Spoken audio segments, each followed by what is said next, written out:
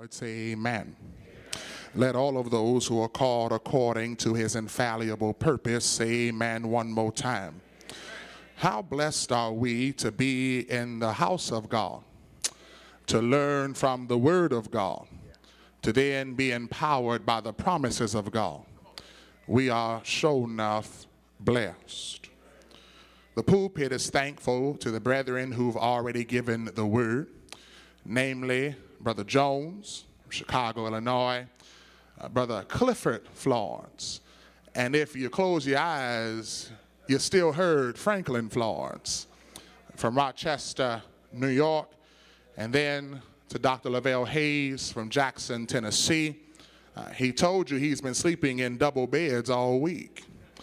That's why he preached so strong. Say amen when you can.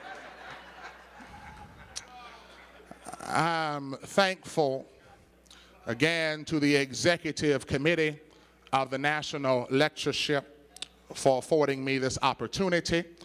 We're thankful to the architect and the director of the 75th Annual Conference in its Diamond Jubilee, Minister Conley Gibbs, for the invitation not only to contribute, but also to again close the National Lectureship. And lastly, kudos and congratulations belongs to this year's honoree, the senior preacher of the St. Louis metropolitan area, Dr. Ralph P. Smith, or as I call him affectionately, Uncle Ralph and Aunt Effie. Whatever is done for them, they are more than deserving. Now I'm going to tell you up front, due to the enormity of the message and the brevity of time, I want to jump directly into my text, and while the textual assignment is terse, the textual implications are in fact tremendous. Therefore, I will read verses 1 and 2 of Romans chapter 12 with a concentration of only preaching verse number 1. If you want verse number 2, perhaps I'll preach it next year in Orlando. Meet me in Romans chapter 12. Romans chapter 12, or tabernacle there at the first verse. Romans chapter 12, tabernacling there at the first verse. When you find yourself there, let's be standing for the reading of God's holy, inerrant, and infallible word. Romans chapter 12, beginning there at verse number 1. Here, Paul, that meandering missionary, records these words. The Bible says, therefore, that's 10 minutes right there.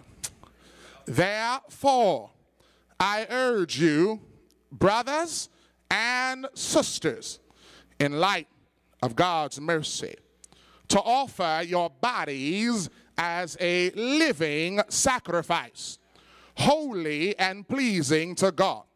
This is your true and proper worship.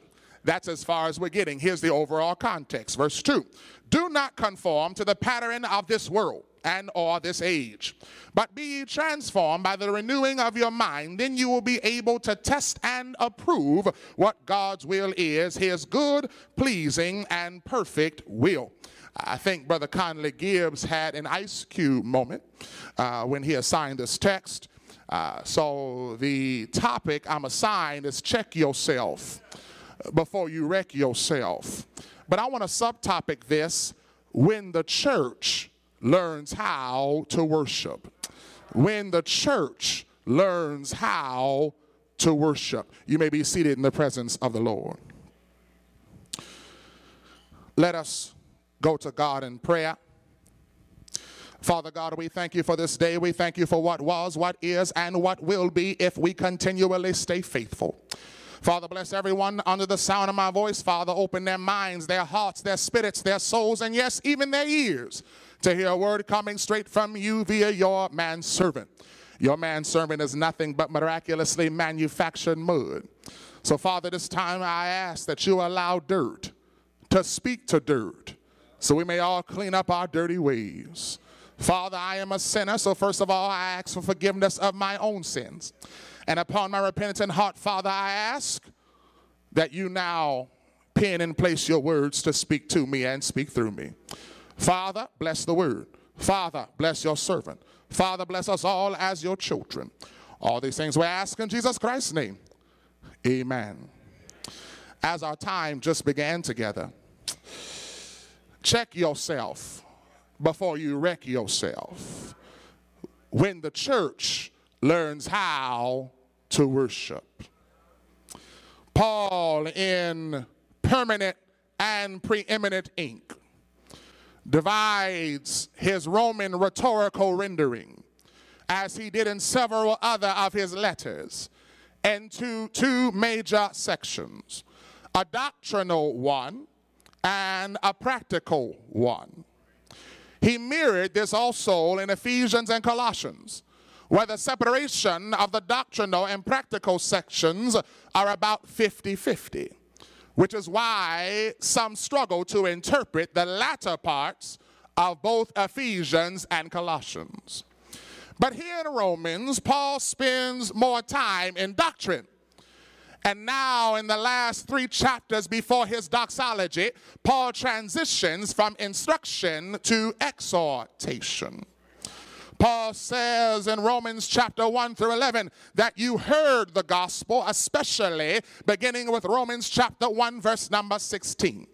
But here beginning in chapter number 12, we are called now to respond to that same gospel. And our response must be realized in sacrifice, worship, and Christological confirmation and transformation. For the gospel cannot construct until it first confronts. And once it confronts you, it will then conform you. And at the conclusion of its conformation is transformation. Preach flowers, I sure am trying. So here in Romans chapter 12, verse number 1, we begin culminating a doctrinal dissertation to now inaugurate an ethical expression, a suitable sacrifice, and a willing worship. The first word in Romans chapter 12, verse number 1 is therefore. Every preacher who's been preaching 3 sermons understands whenever you see the word therefore, you must ask the question, what is therefore? Therefore. The therefore in verse number 1 refers back not just to the previous argument of Romans chapter 11 about God's mercy and bringing salvation both to the Jew and the Gentile, but also to everything that Paul has been teaching from the inception of this same epistle.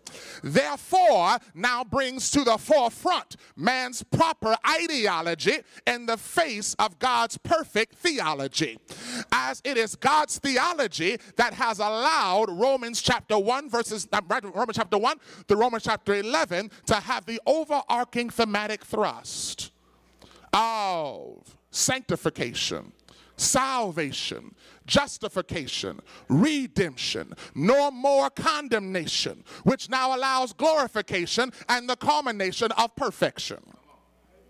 And it's because of God's theology that has already been presented that now Paul calls on the Romans then and us now to have an ideology shift.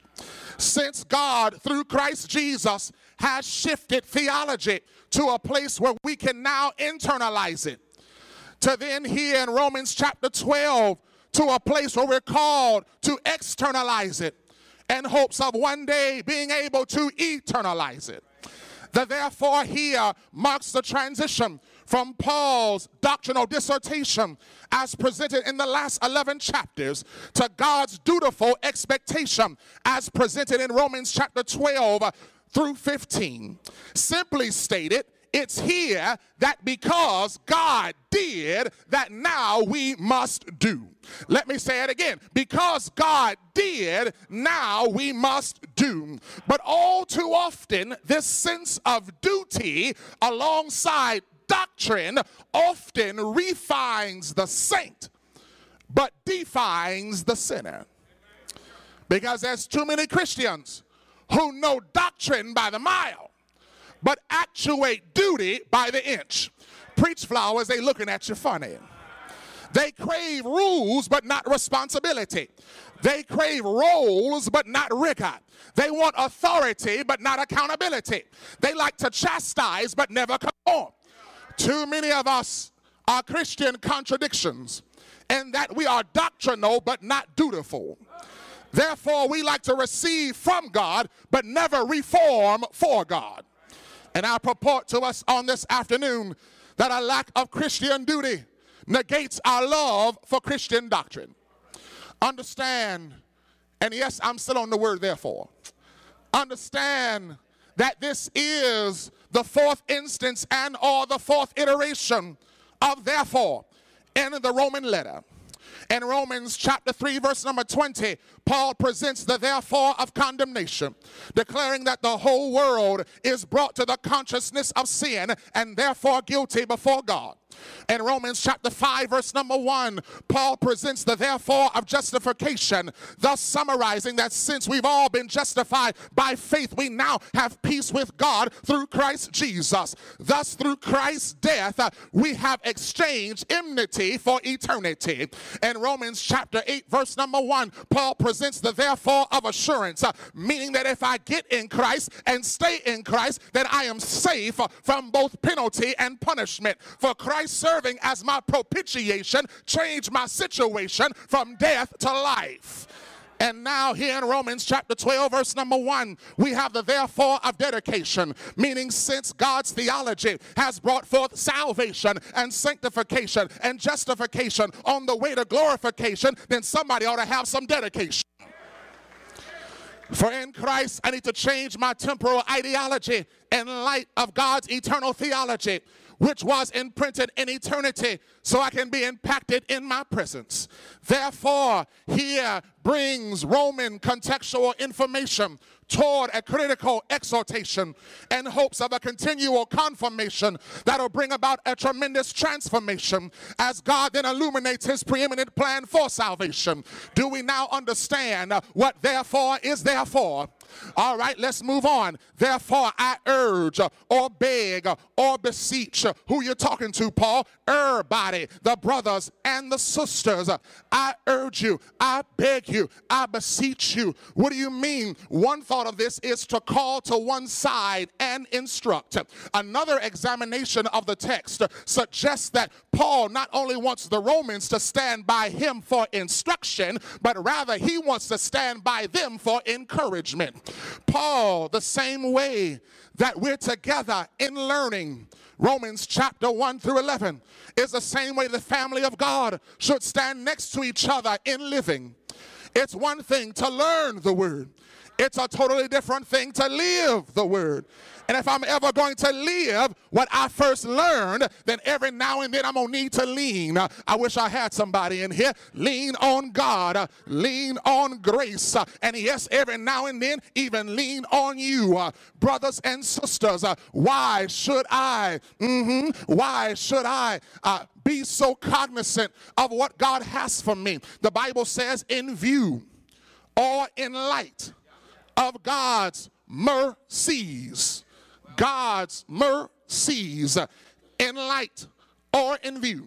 Paul says what I'm asking of you should be in light and in counterbalance of God's mercy, both in your life and over your life. For it was God who says that it was me who had mercy for you even before your mess. And it was I who was good ever before you ever did bad. Therefore, because of my mercy, because of my long suffering, because I knew you since the womb, you ought to want to do good real bad. I wish I had a church in here. In light of God's mercies, yes, it speaks toward compassion. Yes, it speaks toward pity. But here Paul defines mercy not by our emotions, but rather from the evidences that emote from the text. For the mercies, plural, of God have already been outlined in the previous 11 chapters of the text. Jeremy, show me God's mercies. Give me some script for that lip. I'm so glad you asked. Romans chapter 1, verse number 16. For I'm not ashamed of the gospel of Jesus Christ, because it is the power of God that brings salvation. That is a mercy to everyone who believes, first to the Jew, then to the Gentile. For in the gospel, the what? Righteousness. That's a mercy. As a matter of fact, righteousness is the pivotal miracle of mercy, as it brings right standing for crooked people. The righteousness of God is revealed, a righteousness that is by faith from first to last. That's a mercy. Just as it's written, the just shall live by faith. You want some more mercy?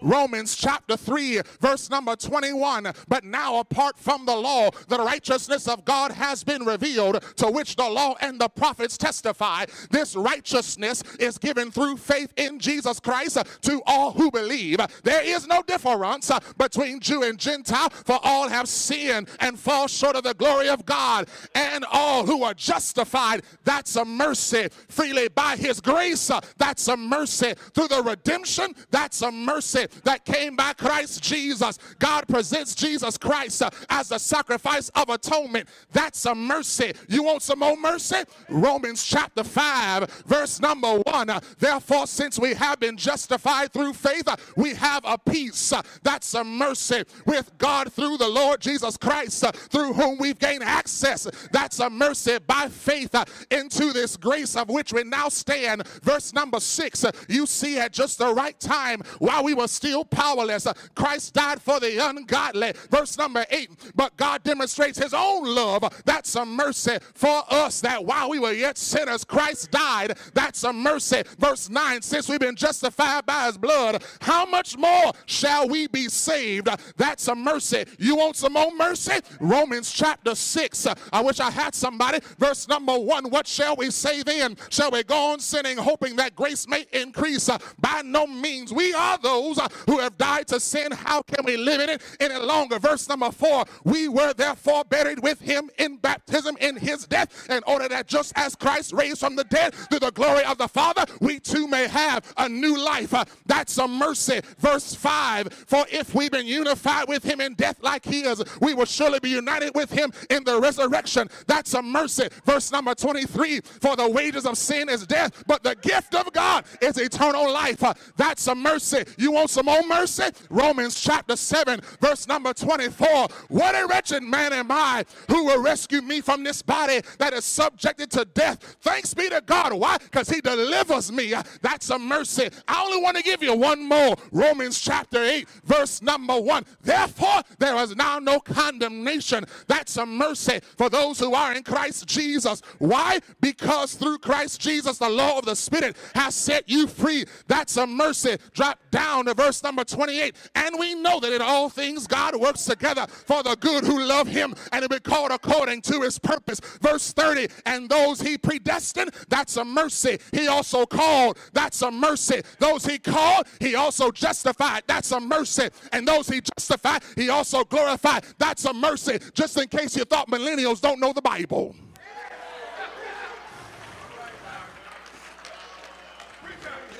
So don't ever trivialize what God has for us to internalize. God doesn't just have mercy, but he has bequeathed to us mercies. Child of God, God says, I got a mercy for every mess. I got leniency for every letdown. I got sympathy for every screw up, and I got forgiveness for every failure. God had a plan for me before I ever had a pitfall for myself. And I don't know about you on this afternoon, but I'm so glad. I said I'm so glad that God is better at saving than, rather, God is better at saving than I'll ever be at sinning. God is better at saving than I'll ever be at sinning. So therefore, after identifying God's mercy, Paul spins the balance of our terse text, defining what we should owe the Lord in light of all the mercies in our lives. First, Paul presents that I owe my soul with an obedience that brings about salvation. From there, I must give God my body, which extendedly speaks to me giving God my way of life. From sacrificing my body and my way of life, then my mind will change, as I will take this information and reject worldly confirmation and adopt spiritual transformation.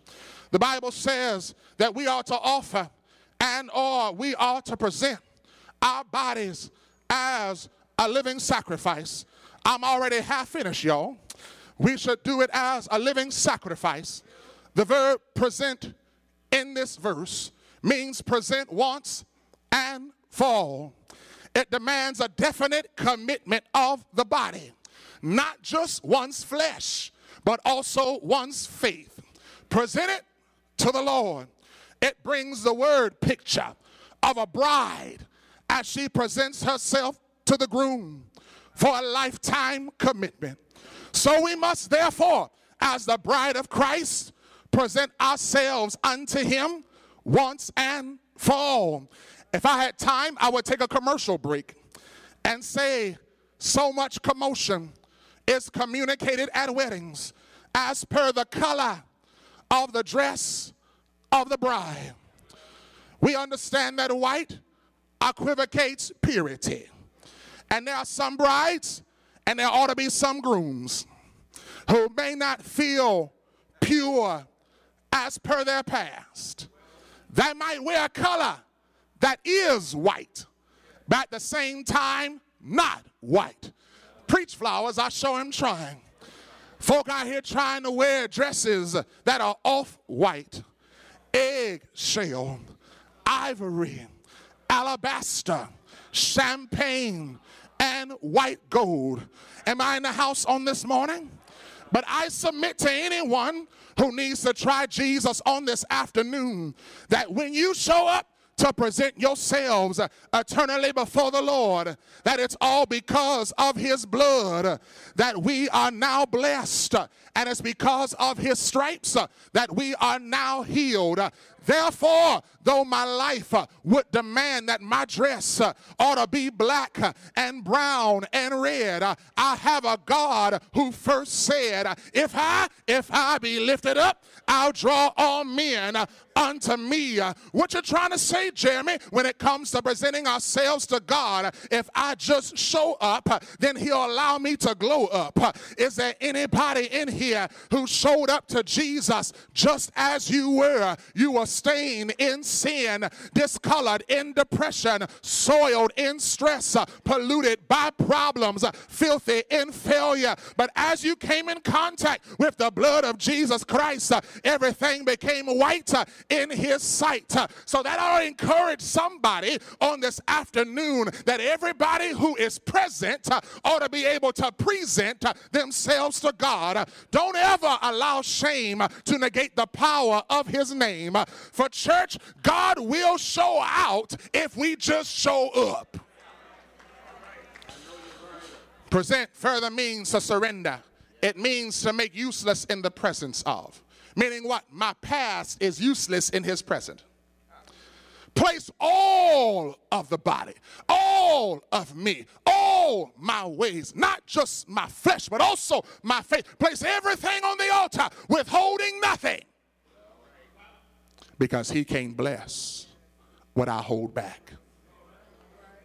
Therefore, I give him all of me. That includes my gossip and my gang affiliation, my drinking and my dirty thinking, my pimping and my player ways. Preach flowers, I'm in the right place. My stress and my mess. Present your bodies. Understand, time is moving. Present your bodies. This is not a new exhortation, but rather a continuation of an old argument, as was already presented in your own time on Romans chapter 12, Romans chapter 6, verse number 12. Bodies in the Greek, yes, speaks of soma, but it speaks of the entire person, not just one's flesh, but also one's faith. It speaks of dedicating all of oneself. This is important to understand because it speaks of a sacrifice. God don't care about your organs, the organs of your carnal existence, but he does care about the organ, i.e. the mind of your eternal existence.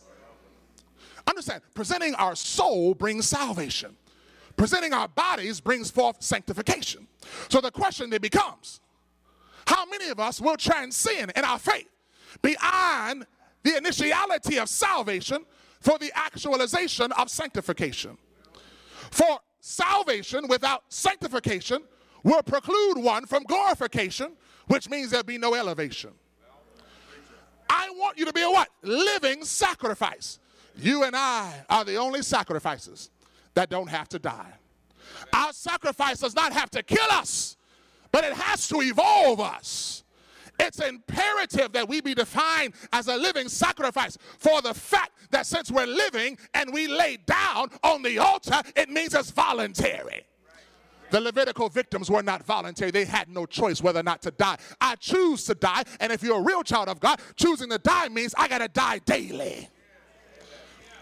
Therefore, us being a living sacrifice is pleasing and acceptable to God because it's voluntary in nature.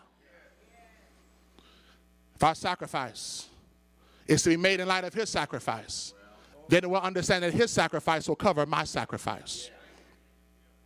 Well, Jeremy, how can one be a sacrifice without a physical death? I'm so glad you asked. I believe it was Genesis chapter 22 dealing with Isaac. It was Isaac who willingly put himself on the altar. There was a point where he knew that he was to be the sacrifice, and he still submitted his body to be bound and his mind to be subjected to the will of his father. And he would have even died in obedience to God's will, but the Lord sent a ram to take his place. But Isaac died just the same, because God then and God now is not looking for a death of the outer man, but rather he's looking for a death of the inner man. I don't want or need to change your flesh, but I need to transform your feelings. I want to transform your character. I want to transform your resolve, and I want to transform your will. I don't know about you, but I'm so glad that it was God who sent a ram to the mountain, but sent a lamb for us in this moment. It was Romans chapter 5 that says, while we were yet still powerless and still sinners, Christ died for the ungodly. When I, just like Isaac, was bound up not by rope, but by rebelliousness. And the justice of the Lord was upon me like Abraham's knife.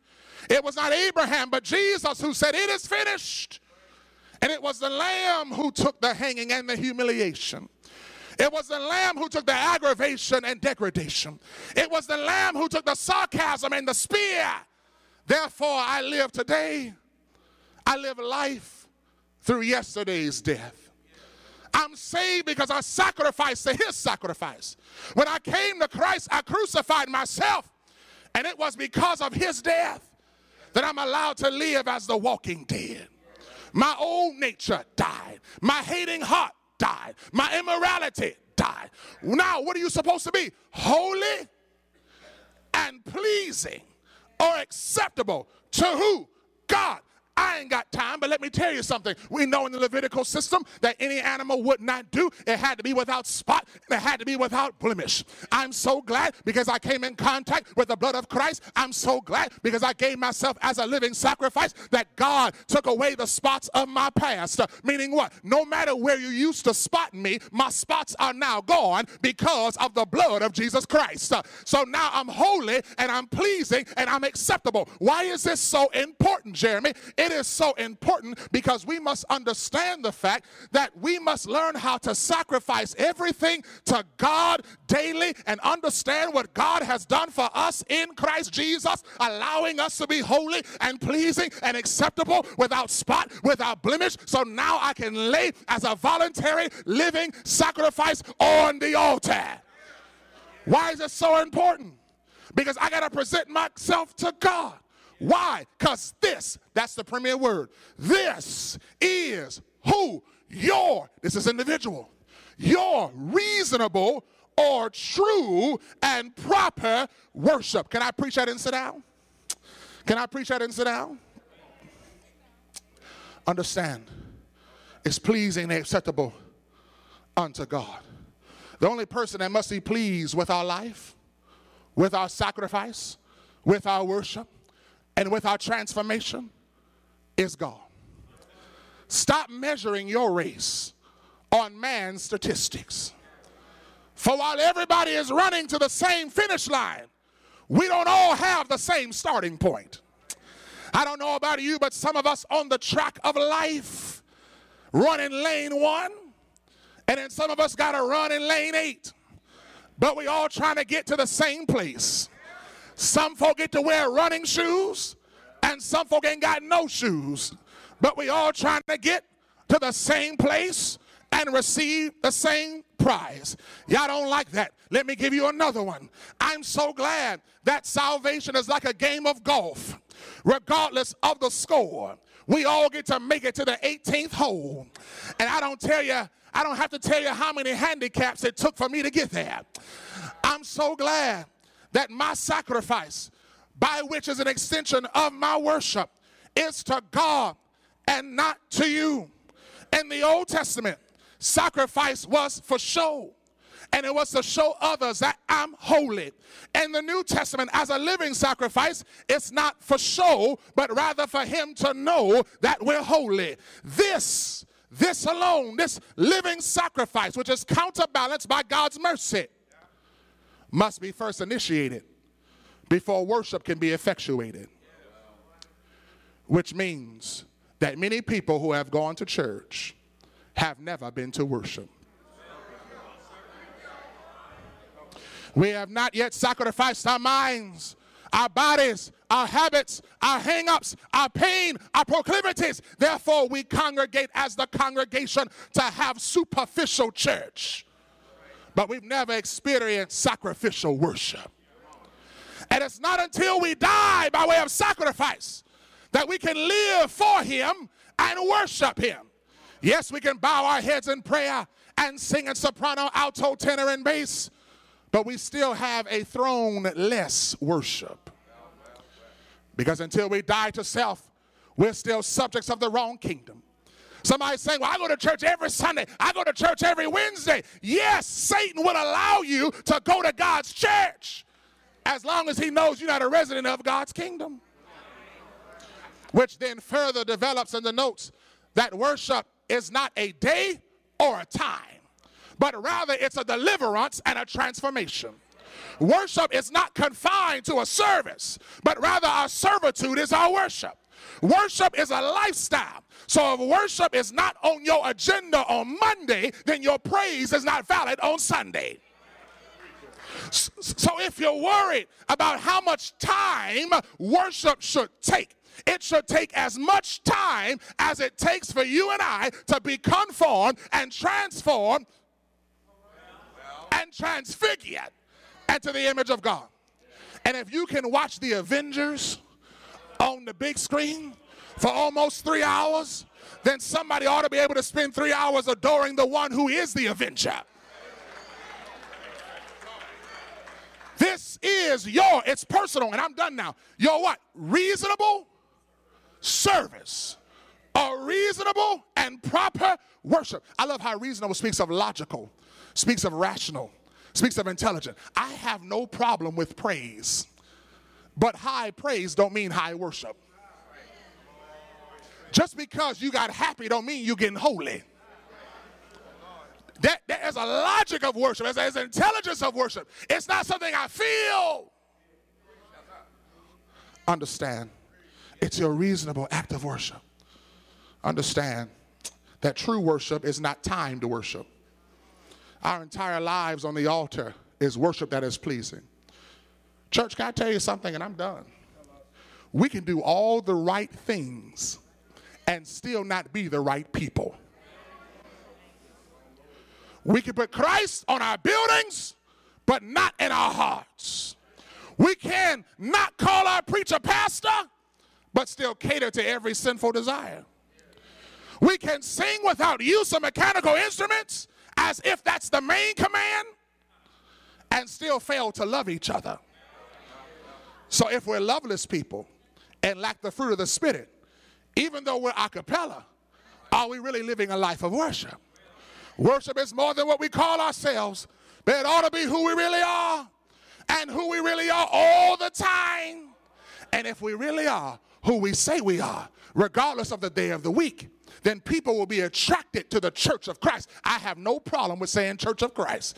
I'm 5th generation Church of Christ. But there's something that we as the Church of Christ must understand. People will be attracted to the Church of Christ not by the words outside of your church building, but by the words that are imprinted on your heart. For the fruit that you and I are represents the tree that we're attached to. Can I tell you something else? I'm done. Every good sermon should have 3 conclusions. it's also interesting that this whole exhortation is given before our usually used and abused nomenclated context of Romans 16:16. For Romans 16:16, please just don't find one verse that identifies with your ideology and then make it your theology. And looking at Romans chapter 12 versus Romans chapter 16, that means even before the churches of Christ saluted anybody, Paul shows us what equivocates and perpetuates true worship. Meaning our worship being of Christ and in Christ as a church of Christ has more to do with what happens on every other day, even before Sunday. And every other day, if it don't look like our Sunday, then our Sunday worship doesn't measure up to the true change and transformation that God desires. True worship is a continuous communication with God, a continual communion with God. And if we don't have all these prerequisites, it don't matter what we call the call to worship. I ain't got to be called to worship. I was worshiping before I got here, and I'll be worshiping after I'm gone. If our worship is just concentrated in 5 acts, then our worship is in fact an act. I long for us to go from the facade of worship to faithful worship. Real worship is not liturgical, but child of God, it's continual. When will the church learn how to worship? You better check yourself before you wreck yourself. If perchance you are here on this afternoon and you are a child of God, you've sinned, you've strayed away from God's purpose and plan for your life, come back before it's everlastingly too late. There's nothing you can do to make God say he doesn't love you anymore. If perchance you live beneath your potential, live beneath his purpose, live beneath the way that you know you've been raised, come back to him even now. If perchance there's somebody out there, it's not a member of the Lord's church, you come on this afternoon by hearing the word of God. You've heard me, I'm loud enough.